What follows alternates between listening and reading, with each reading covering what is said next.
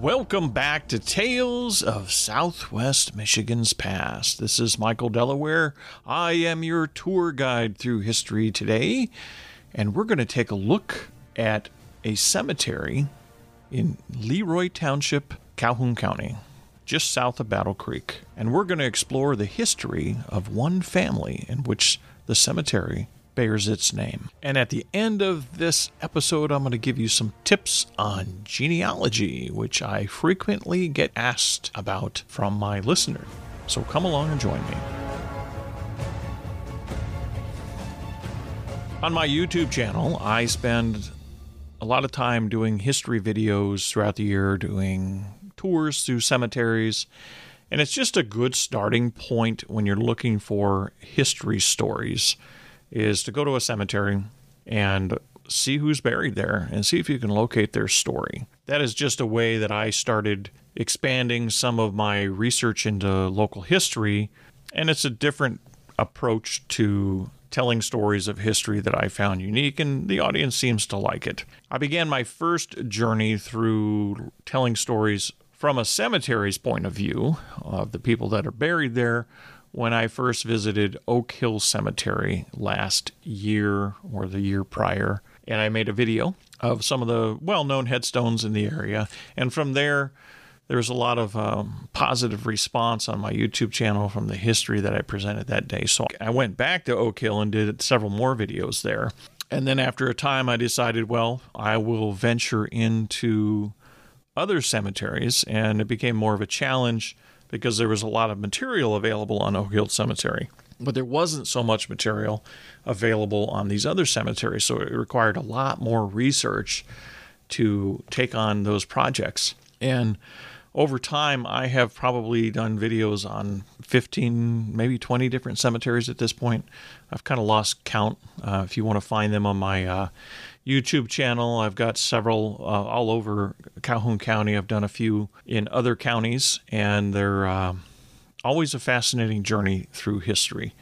And then I've also done some cemetery tours that I visited in the regional area and attended events put on by local historical societies. And those are always wonderful to look back on and hear the stories of the people that are buried there from the research of other people. But a cemetery that I ventured down to last year was Morgan Cemetery, which is in East Leroy, and it is in Leroy Township, and it's just south of Battle Creek.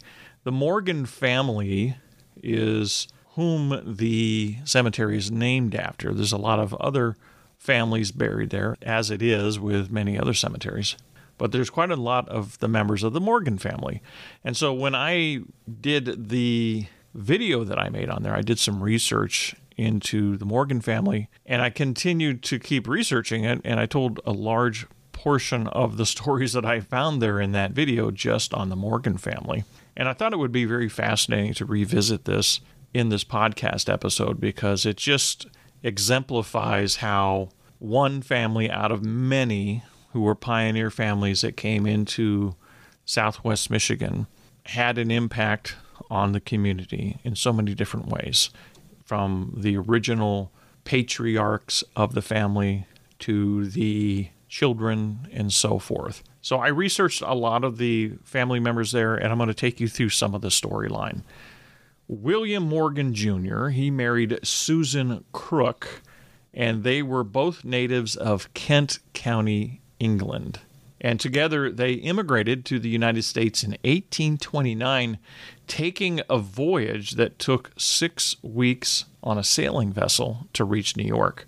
They then took a canal boat to Buffalo, where an oxen team was purchased, and then they made their way to their new home in the woods near Mina, New York. William and Susan literally hewed a farm out of the wilderness in Chautauqua County while raising their family there. They eventually sold that farm, and then they moved to Erie, Pennsylvania, where they again engaged in farming with a fair amount of success.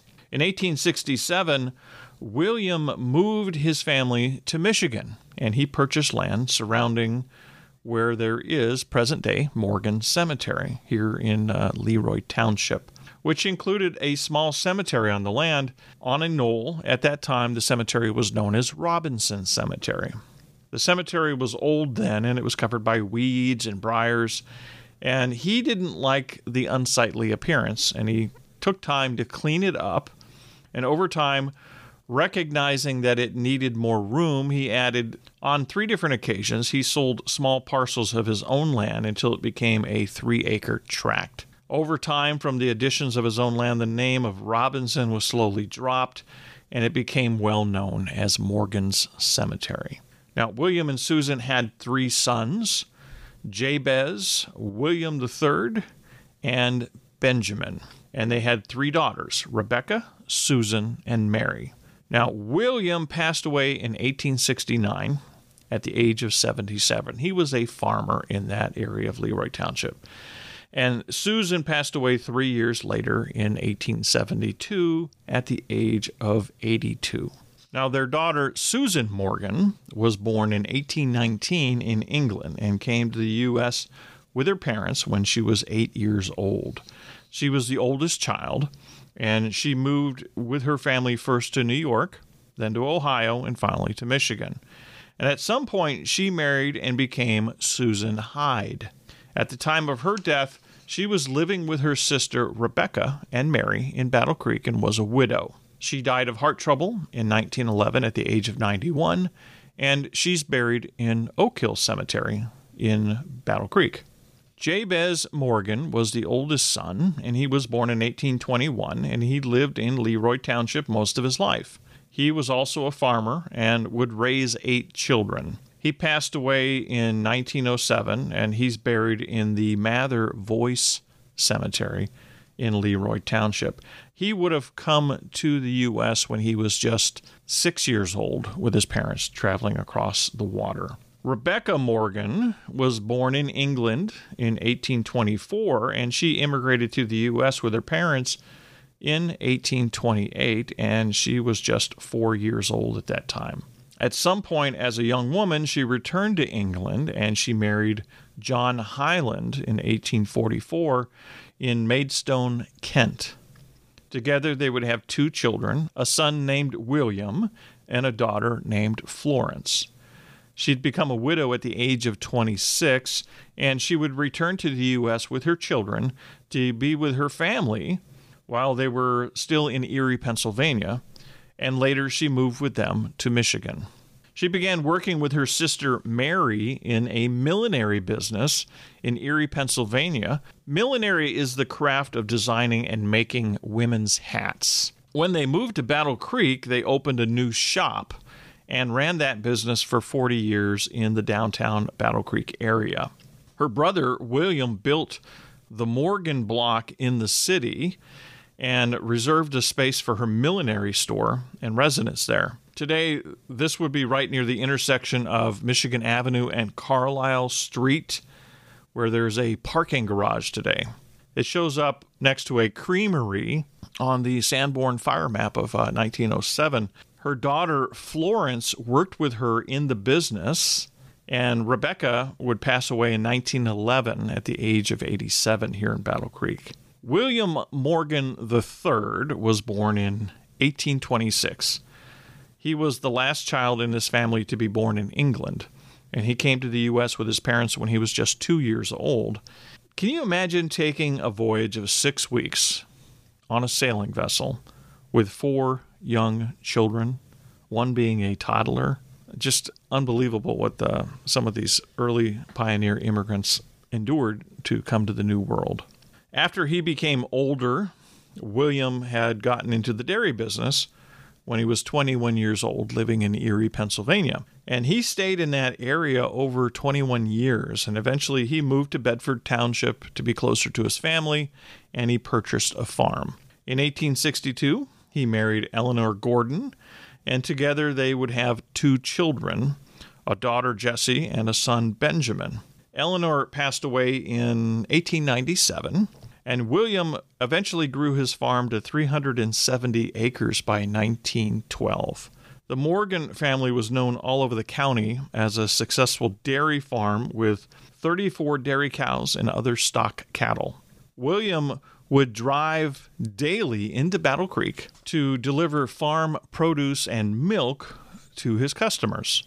It was said that in his obituary that in his later years he was nearly blind, but he still continued to deliver milk to his patrons. His team of horses seemed to be endowed with an almost uncanny human intelligence, and they knew right where to stop at every home where he made his deliveries. He passed away in 1913, and he's buried at Oak Hill Cemetery today. In Battle Creek, Morgan Road still bears his name. So if you ever wondered how Morgan Road came into being and who it was named after, it was named after William Morgan III. Benjamin Morgan is buried in the Morgan Cemetery as well, and he was born in 1829 on his parents' farm in Mina, New York. He came to Michigan when he was 25 years old through Canada, and then through Michigan and on into Chicago and out onto the Great Plains. He expected to go to California, and he decided to allow the flipping of a penny to solve the question for him if he would continue his journey west towards California or he would return east. The coin's decision was east, so he ultimately went to work for a lumberman in Pennsylvania and purchased a farm entirely on credit. And he proved his ability to pay for it in full within less than the time that was stipulated on the agreement. He then went into the oil business in Mecca, Ohio, but this was a failure, so he bought a farm and began to raise cattle and ship them east. Around the time his parents moved to Michigan, he joined them, and he bought a 197-acre farm in the Leroy Township area, and then added to it over the years until at one time he was the largest landowner in Calhoun County. You can see his parcels of land on the 1894 Atlas. He was in the dairy business like his brother, and he also bred cattle and horses and raised celery. He was married twice. First, he was married to Harriet Tracy in 1852, and together they had 8 children. Harriet passed away in 1890, and then he married Sarah Elizabeth Garrett in 1906. In May of 1917, he celebrated his 88th birthday with his family, but was already experiencing failing health at this point, and Benjamin died in November of that year. Mary Morgan is perhaps the most amazing story of the entire family. She was the youngest child of this family, and she was born in 1832 in Mina, New York. Throughout her life, she would tell stories of growing up in her childhood home, which was a log cabin with a wide fireplace, the blazing fire providing light for which her mother would read to them. She described how her mother learned to twist a piece of cloth and place it in a saucer of grease, and later molded them into tallow candles. With the later development of the kerosene lamp, then gas, and then electricity, Mary had lived through the whole cycle of illumination in her lifetime.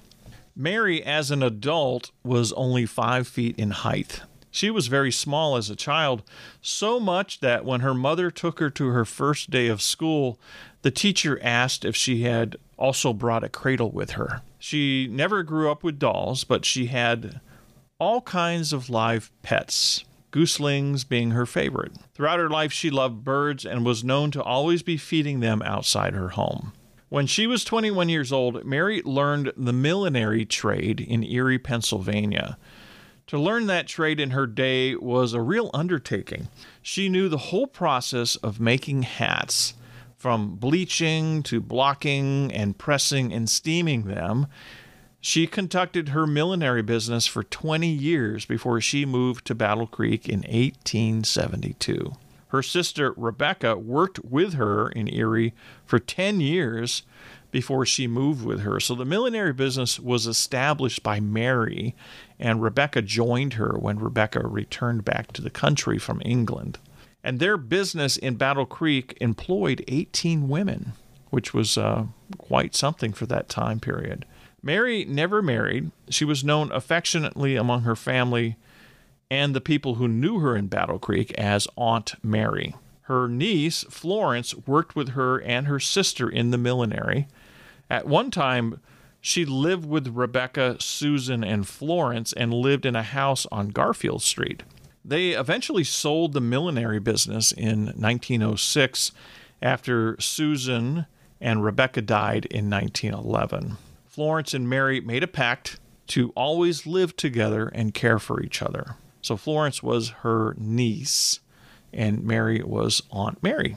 And so Mary was an avid reader her entire adult life and read the daily paper in its entirety every day. She loved her garden and would always set the table on special holidays and enjoyed visiting relatives and friends in the area, of which there were many.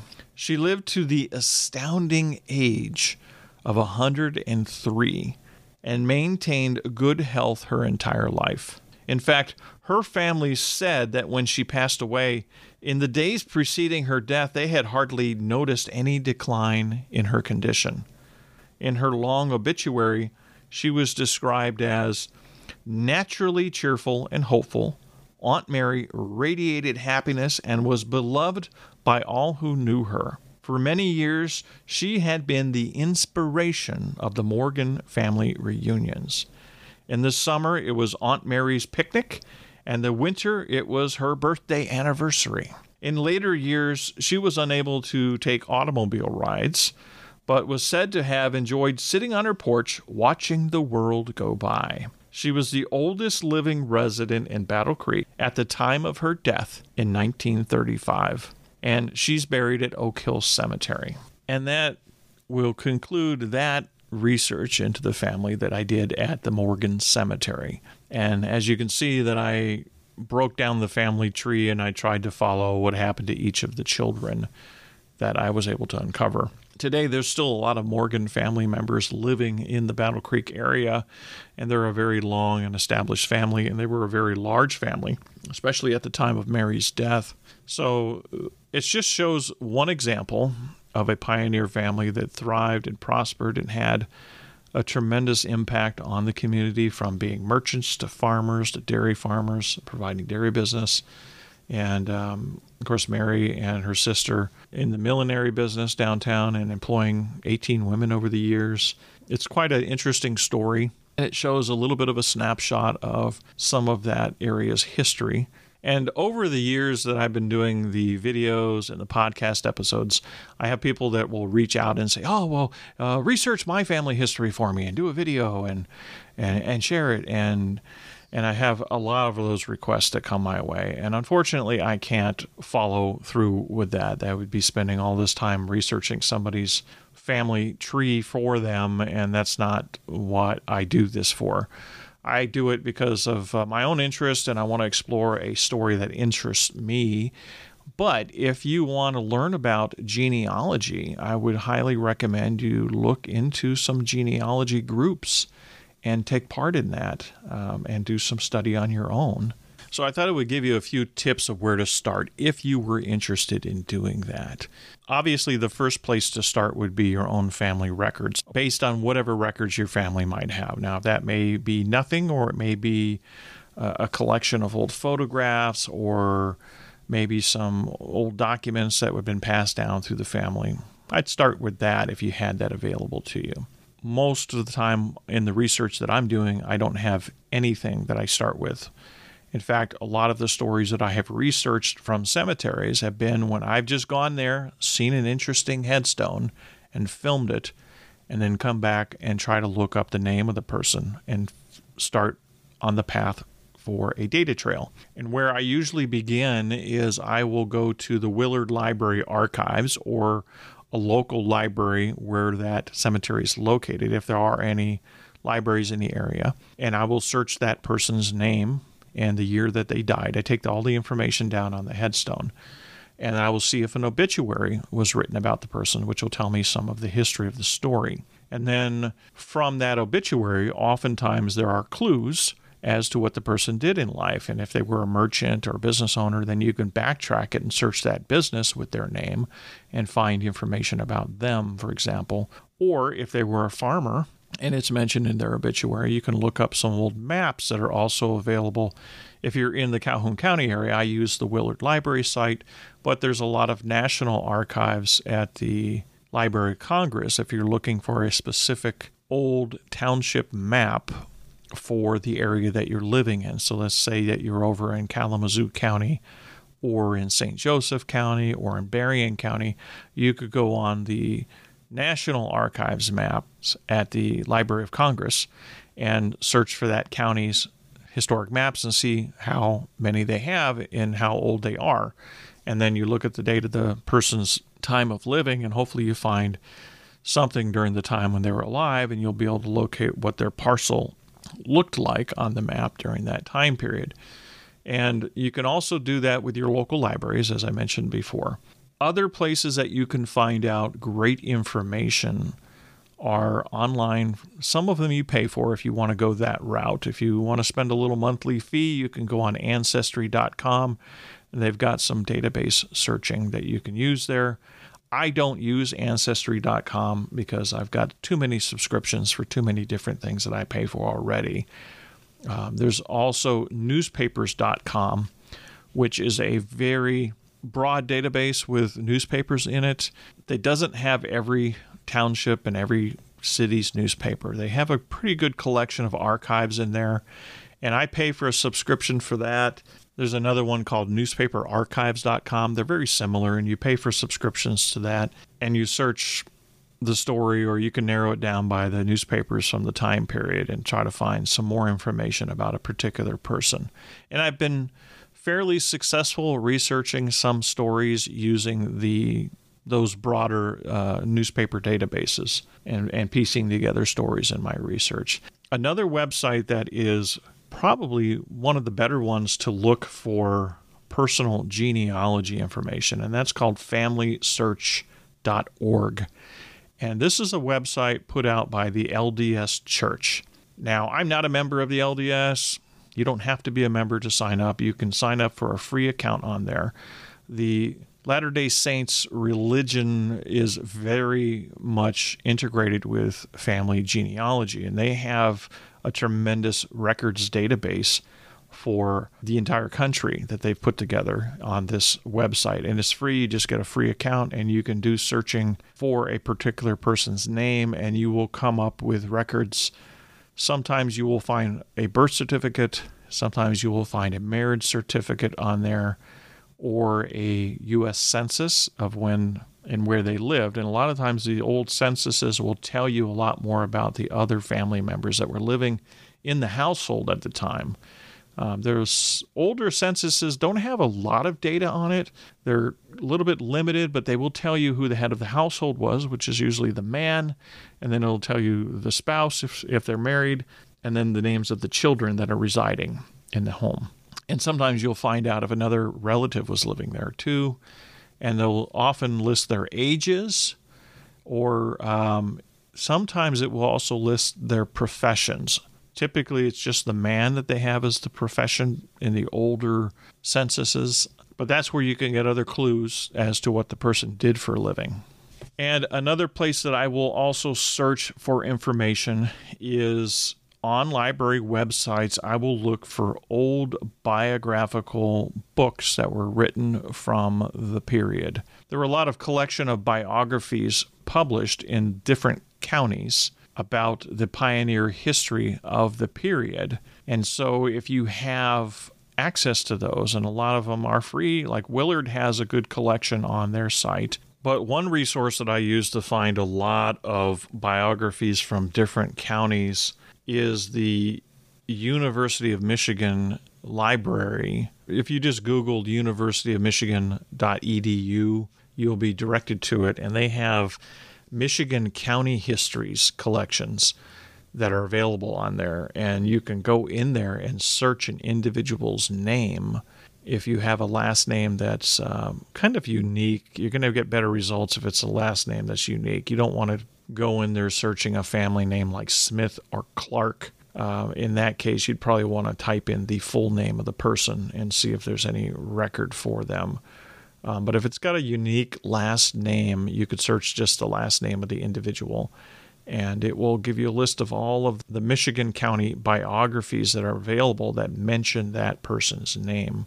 sometimes you'll find that there's a duplicate person named that was in an entirely different part of the state and had no connection to that person, which I've encountered a few times. But often it'll give you a clue to one person that you're looking for, and it may lead you down another data trail for more information about the story, which will help you search it in local newspapers of the time and maybe find a piece of the story that you had not connected yet.